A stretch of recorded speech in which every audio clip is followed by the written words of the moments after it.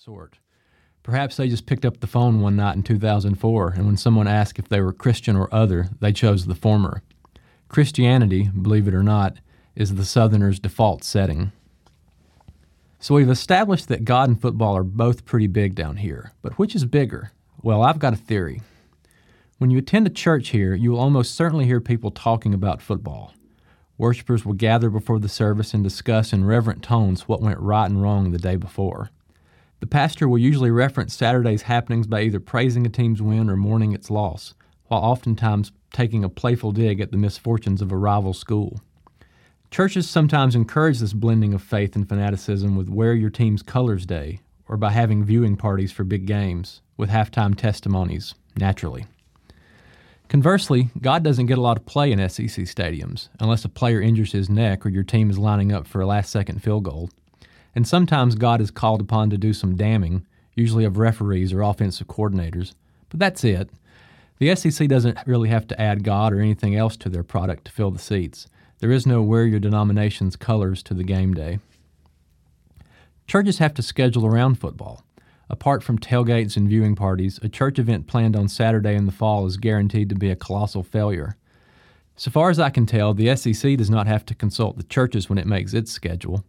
It makes sense to me that if one thing has to schedule around another, then that thing isn't as important to the people participating. Apart from Christmas and Easter, only tragedy gives churches those SEC-like attendance numbers they so greatly desire. The first week following September 11th, all 12 SEC stadiums sat empty, while the churches were filled to capacity. Of course, depending on national calamities isn't really the best strategy to increase church attendance. But what can churches do? The people have chosen today what they will worship, and it looks like God is a 2.5 touchdown underdog to the Tigers, Bulldogs, and Gators. The people have chosen. You'd think I wasn't part of the problem. Other gods before me. Warren St. John said, "I grew up in Alabama, perhaps the worst place on earth to acquire a healthy perspective on the importance of spectator sports." I was immersed in the waters of Southeastern Conference football 12 months before I was submerged into those of believers' baptism. This is not a unique testimony, at least not in the South, where the age of accountability is often preceded by the age when your parents are sure you can sit through an entire game without crying. 2 weeks before my 9th birthday, I was thrown into the back of my Uncle Jimmy's station wagon and taken to Legion Field, where I watched Satan's minions from LSU defeat my beloved Crimson Tide. The majority of the blame for that 14-10 loss was placed on my perceived to be unlucky shoulders, which explains why I was not invited back to a game for the next 3 seasons. I say that's why, but I suppose it could have been my insistence on taking a sack full of G.I. Joes into the stadium. Lucky for me, Bill Curry would eventually lose enough games that my family had to admit that not all of Alabama's misfortunes were a direct result of my childish indifference. So at the age of 12, my family started throwing me back in my uncle's station wagon and driving me to either Birmingham or Tuscaloosa, where I'd watch the Tide destroy some hapless foe. And it was always the hapless foe.